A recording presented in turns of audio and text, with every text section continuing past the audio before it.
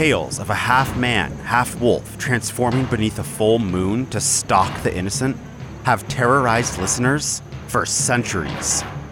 Throughout history, this creature has preyed on our fear and awe of the wild, representing the darkest aspects of human nature. It came from a land of brutality and evil. It came from terror and fear.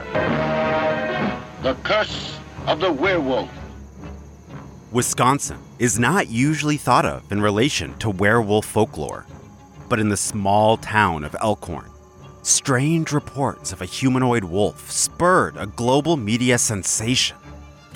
To the local shock, headlines coming from the region proclaim to tell the story of the terror of the Wisconsin Wolfman.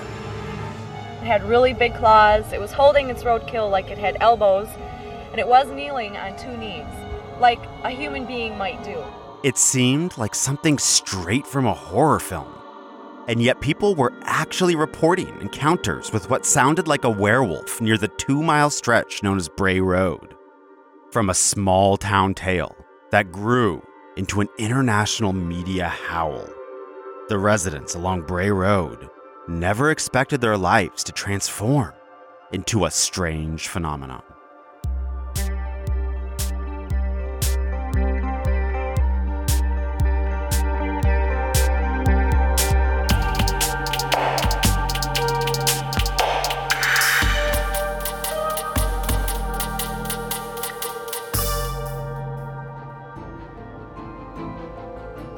Werewolves are not just the creation of the Universal monster films. These creatures have roots in ancient history, arguably going all the way back to the Epic of Gilgamesh from 2100 BC. To transform into a werewolf is to surrender to the primal, the feral, to relinquish the rules of humanity and return to the natural world. The beast is not just fur and fangs. It's a symbol of the untamed spirit lurking within each of us. Stephen D. Sullivan, prolific fantasy and horror author, publisher, and one of the hosts of Uncanny Radio podcast, dug deeper into werewolf folklore. So it's not just something that came out of England and Wales or Transylvania.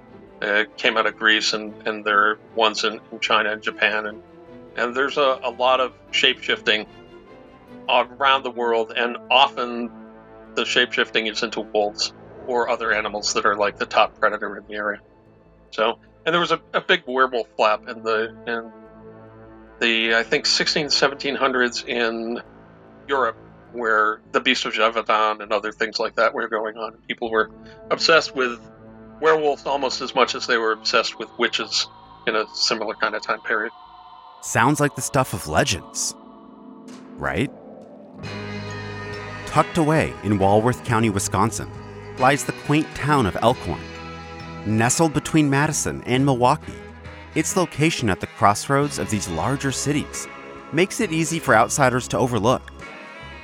Chad Robinson, director at the Matheson Memorial Library, spoke of the town's competing claims to fame. Elkhorn is the county seat of Walworth County, so we're right in the center of the county. We're about 10,000 population. We were known as the Christmas card town. So a lot of times in the 50s and 60s, if you were purchasing Christmas cards, you were actually buying images of Elkhorn. It definitely is a larger town in Walworth County, but it has that very big small town feel. It definitely has that classic Americana small town feel. And then there's Bray Road. Let's journey back almost a century ago to the original grounds of St. Coletta, which has since relocated a short distance down the road. St. Coletta is about 50 minutes north of Elkhorn, a Catholic school for children with developmental disabilities. The original grounds were large and included a cemetery on the property. To the east were stretches of swamp and marshlands. One evening in 1936, groundskeeper Mark Shackleman was walking the property. While passing through the graveyard, he noticed movement at the edge of the cemetery. As he approached, a humanoid figure came into view. he immediately noticed something was off. With its bare hands, the figure was digging into a grave. He suddenly saw a creature that fits the bill on a beast, so bipedal, hairy, with a wolf or dog head, that was moving around a particular gravestone. I think according to the story, he freaked out. Who wouldn't? And he took off, but he decided to come back again, so good on him. And this time, he had a more one-on-one experience with it. He said the creature looked at him and growled something at him, made a word. And I think the word was Gadara. Eventually, the creature stalked off into the night, never to be seen again. Mark was so shaken by the experience, he didn't speak of it for over 20 years.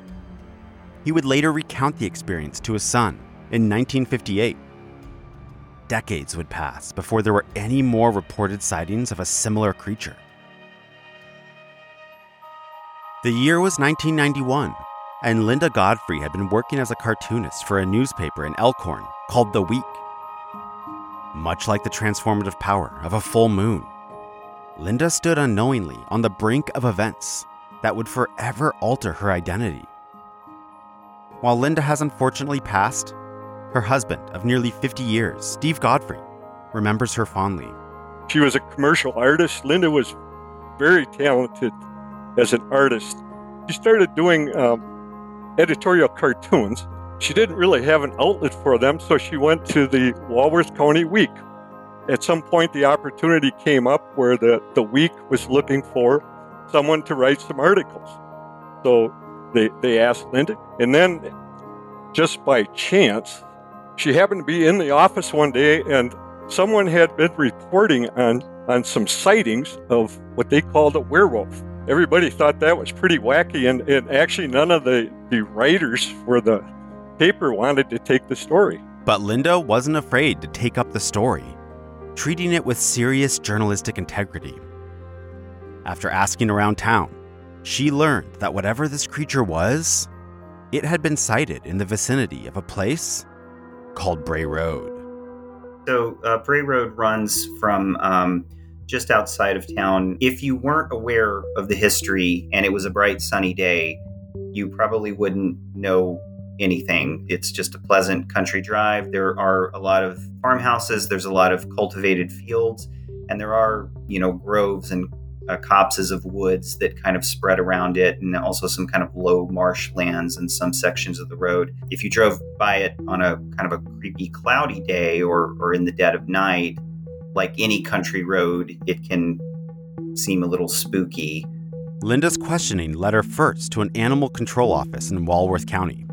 John Fredrickson was no stranger to calls about misidentified wildlife, but he had received multiple reports in a short span of time about a mysterious bipedal canine-like creature near Bray Road. So these stood out. And first thing he did, he reached into a file drawer, he pulled out a file folder, and Linda said she looked at the label on it, and it said werewolf. That was the point she knew there was something there. That's the point she knew it was a story, and that started her career. Although Fredrickson was inclined to believe the creature was a misidentified coyote, he couldn't ignore the growing number of reports. Coyote or not, many local residents were seeing something so out of the ordinary, they felt compelled to report it through official channels. Linda Godfrey noted this in her seminal book, The Beast of Bray Road, stating, "If something out of the ordinary was out there, people should know about it."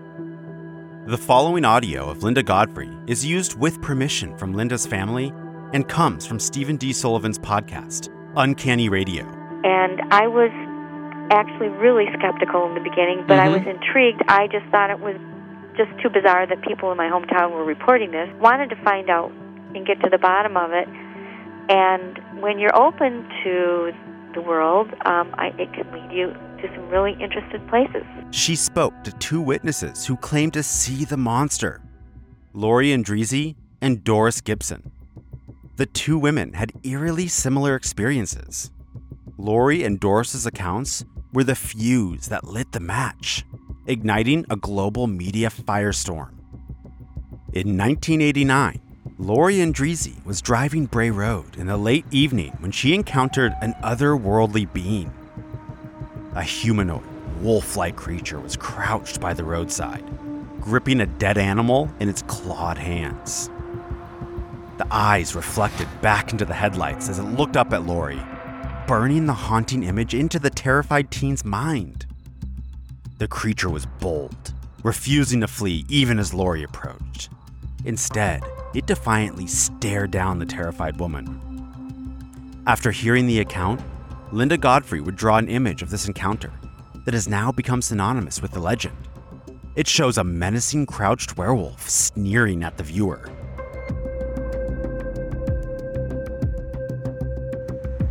Then came Halloween night of '91, another disturbing sighting. Doris Gibson was driving down Bray Road one evening when she felt her car hit something. When she pulled over and got out of the car, she saw a creature running towards her down the road. Doris says the encounter happened quickly, so she didn't get a great look, but she could see the creature's massive chest as it approached out of the darkness, so she assumed it had to be running on two legs. She leapt back into her car and sped off into the night. Later, Doris noticed scratch marks on her car, which she believes were caused by the creature. Linda Godfrey's relentless reporting corroborated the strange occurrences that had been quietly documented by local officials like John Fredrickson. Her work cast a national spotlight on the strange happenings in Walworth County, and her article titled "Tracking Down the Beast of Bray Road" gave this night-stalking monster the name we know today. I really was never super comfortable with the term werewolf, and beast is very generic. It can mean almost anything, and it just kind of stuck. The Walworth County Week sold more newspapers that week. They had almost a waiting list. They had to make a second run. So many people were interested in that story. And then the Associated Press picked it up. And I think that was a real eye-opener for me and for Linda, because the phone never quit ringing for days and weeks.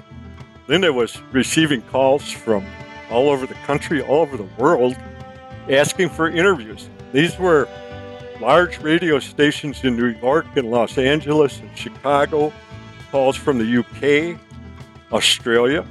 The thing that amazed me was that Linda was never nervous about talking to any of these people. Kind of one of the funny things I remember is she had a call with, I think it was the Detroit Free Press. She was upstairs and she said, "Hey, can you bring me some tea and toast?" I said, "Sure, I'll make that." I walk upstairs. I figured she was going to be in her kind of makeshift office she had up there. Instead, she was in the bathroom, and I heard she was on the phone. She was talking, and I'm thinking, well, not sure what I'm going to see when I walk in, but I go in the bathroom, and here's Linda's taking a bubble bath. She's got the phone in one hand, and she's got a little table set up for her tea and the toast that I made for her. And she did 2 or 3 calls just taking a bubble. Just so amazingly calm and cool about it. She was just so smooth, it sounded like she was a very seasoned broadcaster. Linda had become the official keeper of the Wisconsin Werewolf. Jay Bachochin, paranormal investigator, documentary filmmaker, and friend of Linda's, said it best. She was queen of the beast. She was queen of the beast, and she loved it. She was interviewed by news outlets, television programs, wrote a book on the Beast of Bray Road, even developed a film, and then would go on to write nearly 20 more books covering the paranormal. Stephen D. Sullivan, friend of Linda's who co-hosted Uncanny Radio, reflected on Linda's legacy. I don't think she had any trouble being the Queen of the Hill. I think it suited her well, and I don't think there's anyone that can replace her. She thought it was an unknown canid species of some kind, in the way that Bigfoot might be some kind of an unknown ape or near human species that is very elusive and hard to find. And has been around for a very long time, and if she were here, she would tell you that obviously it's not just Wisconsin. That there's the Michigan Dogman is probably a very similar, if not the same kind of creature. You know, the ancient reports going back into Native American times and stuff, that all those are not myth, that they may be a real creature. Though whether they're a real creature that exists in our world all the time, or perhaps some supernatural parallel world, or some, you know, one step beyond Twilight Zone kind of area, I don't think, without physical proof and without good photographs, I don't think that can ever be solved. And I don't think she really thought that it could ever be solved, but she was pretty convinced that it was an ongoing thing, and it had been around for a long time, and it was physical and was real, and could interact with the real world. I think probably the biggest thing that happened was now all of a sudden, with this notoriety locally, she was starting to get contacted by people who had similar sightings, or knew someone who did. Sometimes they were 20 years previous, and people didn't want to report things because they thought they were afraid of ridicule. The person writes, I was driving, so I didn't get a real clear look, but it really startled me. I saw a large, mangy-looking, wolfish creature with very broad shoulders. And every time I read that, I have to remind you that canines don't normally have shoulders. Right. Also, it had a large head. It seemed to be eating roadkill, also very typical. I think that's why they're attracted to the roads, is because it's easy pickings. As I drove close to it, it looked up at me, its meal still in its mouth. And it was just very weird as I got even with it. It almost looked like it was kneeling like a man on his knees with his lower legs behind him. It all happened so fast, but it really creeped me out, and I'm not easily scared. It was about man size. If it was a dog, it would have been over 150 pounds. It was a gray-black and scraggly, almost like it was missing patches of hair.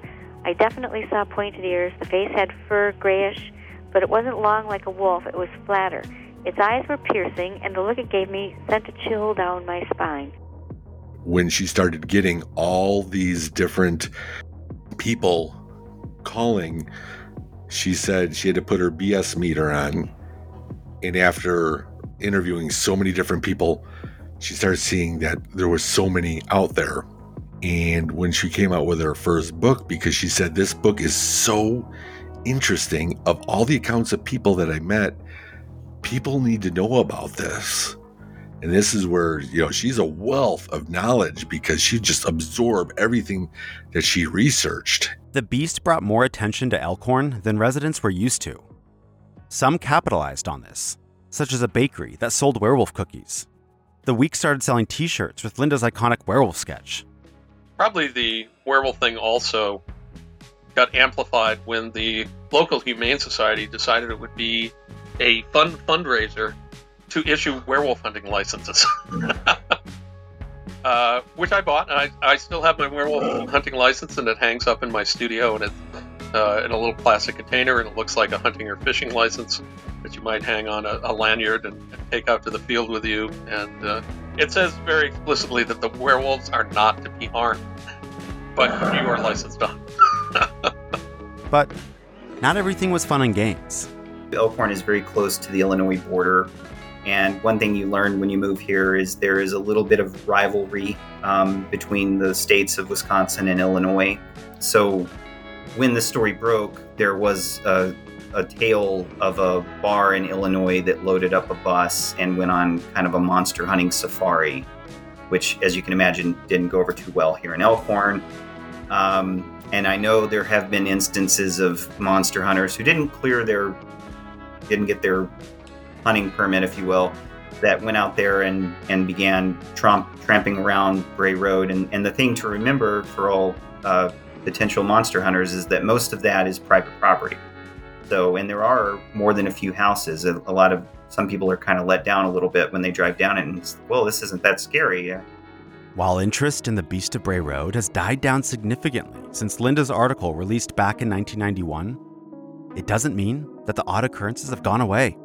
Jay shared a story he heard from a member of his local church. I get this message from one of the members at the church saying, "Hey, Jay, it's Bob. Can you call my daughter, Christina? She just saw a hellhound." Now, I know where she lives. She doesn't live that far from me, and it's still south of Elkhorn. I give her a call. When I called her, it happened an hour previous to that. She was still shaken up. She said she was just coming out of her little town in Silver Lake, Wisconsin, and as she was coming around a curve, she saw something in the road, and it was dark and big, but it was crouched over. The closer she got to it, it turned, and its eyes like just glowed greenish. But then an oncoming car was coming, and just as that happened, she said, "Jay, this thing stood up, and it was taller than me in my minivan, and it had to have been about 3 men wide." She said the thing was enormous, and I'm like, whoa, what happened? She goes, she said it trotted away, and she said it had the head of a dog. Lee Hampel, a retired high school teacher who co-owns and manages a farm near Bray Road, says he's had a litany of odd occurrences happen on the property. He believes that it could possibly be connected to what was sighted all those years ago. Linda is the one who introduced me to Lee back in 2014, and Lee and I have been friends since. There's been a lot of crazy things that have been happening up there, and I've got to tell you, I've been up there so many times, and each time I'm up there, it's a very ominous feeling that I get. And it's not scared. It's that feeling of something is not right. Lee first started working on the farm back in 2007 to bale hay. The mystery started when Lee hired a couple of local residents to help him, and they told him a story too strange to believe. So we finished baling the hay, and we're standing at the end of the west end of my pole barn, looking out at my 35 acres. Now, both of them had lived there quite a while in that area. And the one gentleman says, the werewolf lives back on your property. And I said, what are you talking about? The werewolf lives back on my property. Your eyes are brown, you're so full of it. But he said, no. He started telling me his wife and mother-in-law saw it in 2010 on Bowers Road. He started telling me the neighbor over here saw it, and the gentleman, the farmer who was share farming with me, he saw it on Bray Road. Not long afterwards, Lee started setting up trap cameras to try and catch a photo of something large that had been scavenging on his property. He was also noticing some very strange, large canine footprints. And I have this track started right away. It's a 5-toed, 7-pad canid track. I have castings of it. I have pictures of it. And it's a 5-toed, 7-pad canid track, which is no animal in the world that I can find on Google, and I have other people tried to find this track or find an animal that has this particular pad, and there's zero in the world. Lee came to believe whatever was visiting his farm was supernatural in nature. He left deer carcasses as bait, and they would be moved or missing, and yet his trap cameras would show nothing the next day. One evening, he actually caught what he says is a creature materializing from thin air. So in this particular instance, I had put out it's actually a roasted chicken from Walmart. The first picture is a nighttime picture. There's nothing in the picture. The picture is just a picture of the trees and the chicken laying there. The next picture has a partial. You can see it's a figure. You can see the head. You can see the shoulders, but it's semi-transparent. And the third picture, which is this will all be in 1 second, it is a solid figure. It's got a head, shoulders. It's a solid figure in that 1 second, 1001, and now it's a solid figure. So to me, I have a picture of it materializing right before your eyes. Lee has even seen the mysterious creature with his own eyes. It was crouched down, and where it was crouched down, I went over there, and it was drawing circles in the ground. Then it stood up and walked west, walked away from me. I was in my field looking at my neighbor's field, actually. Then it dropped down to all four and then went in the woods.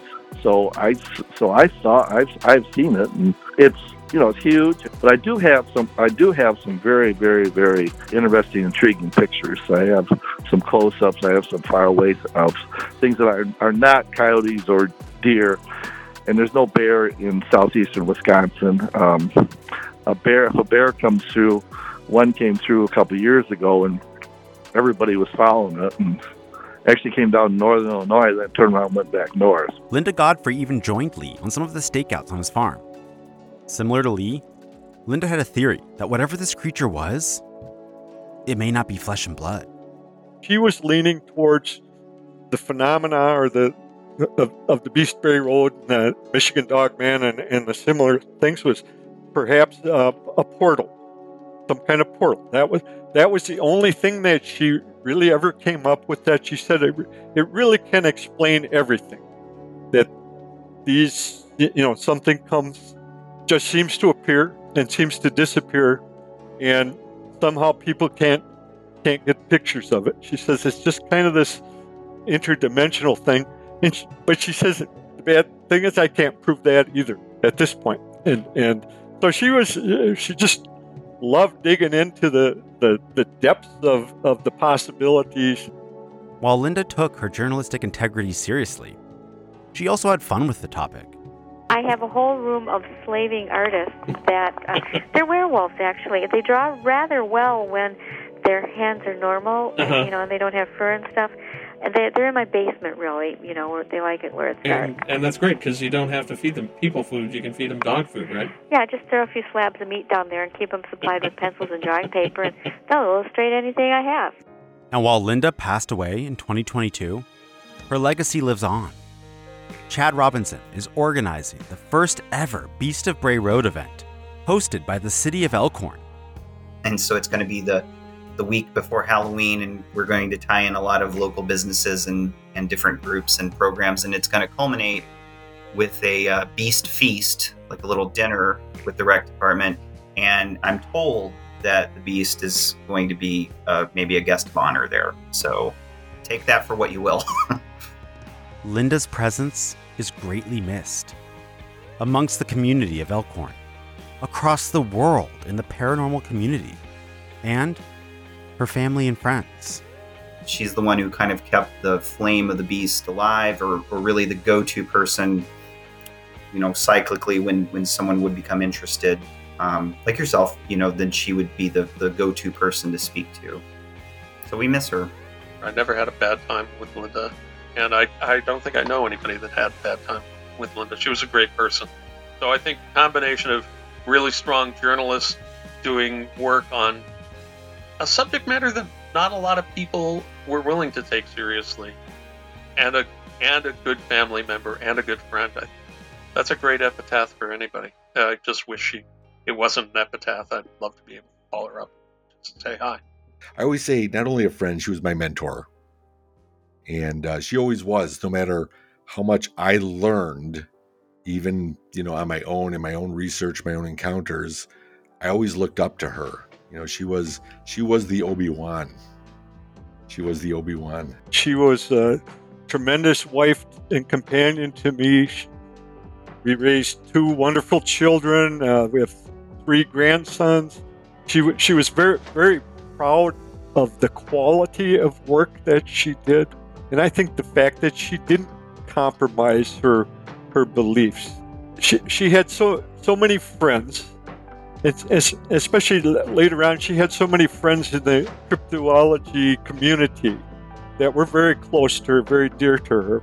She would like to be remembered more as a friend and companion, teacher, and just generally a good, friendly person. But the Beast lives on. And we may never have an answer to all the strange occurrences reported by those who swear they've had an encounter with something that stands in stark contrast to our understanding of the natural world. But like Linda, it's important we always keep an open, inquisitive mind and see where all roads lead, even if that road takes you to the moonlit farm side of Wisconsin, where the tall cornfields may hide a truth too horrifying to believe. don't know what it was. I don't think Linda would ever claim to know definitively what it was or what happened there. There are strange things in this world, and sometimes there are things that happen that you really can't explain under current scientific laws or with creatures that we know. And that even claims that seem a little wacky should be looked at seriously. You know, if you think you know everything that's going on in the universe and that all the stars you see are the ones that shine in the sky, you're never going to discover black holes and you're never going to discover quantum physics. And I'm not saying believing in werewolves or looking into werewolves is going to lead to a breakthrough in clean energy for everybody. But it might lead to something that you don't expect. And I think keeping our minds open and still using science and boring down and being serious is pretty much always useful in life.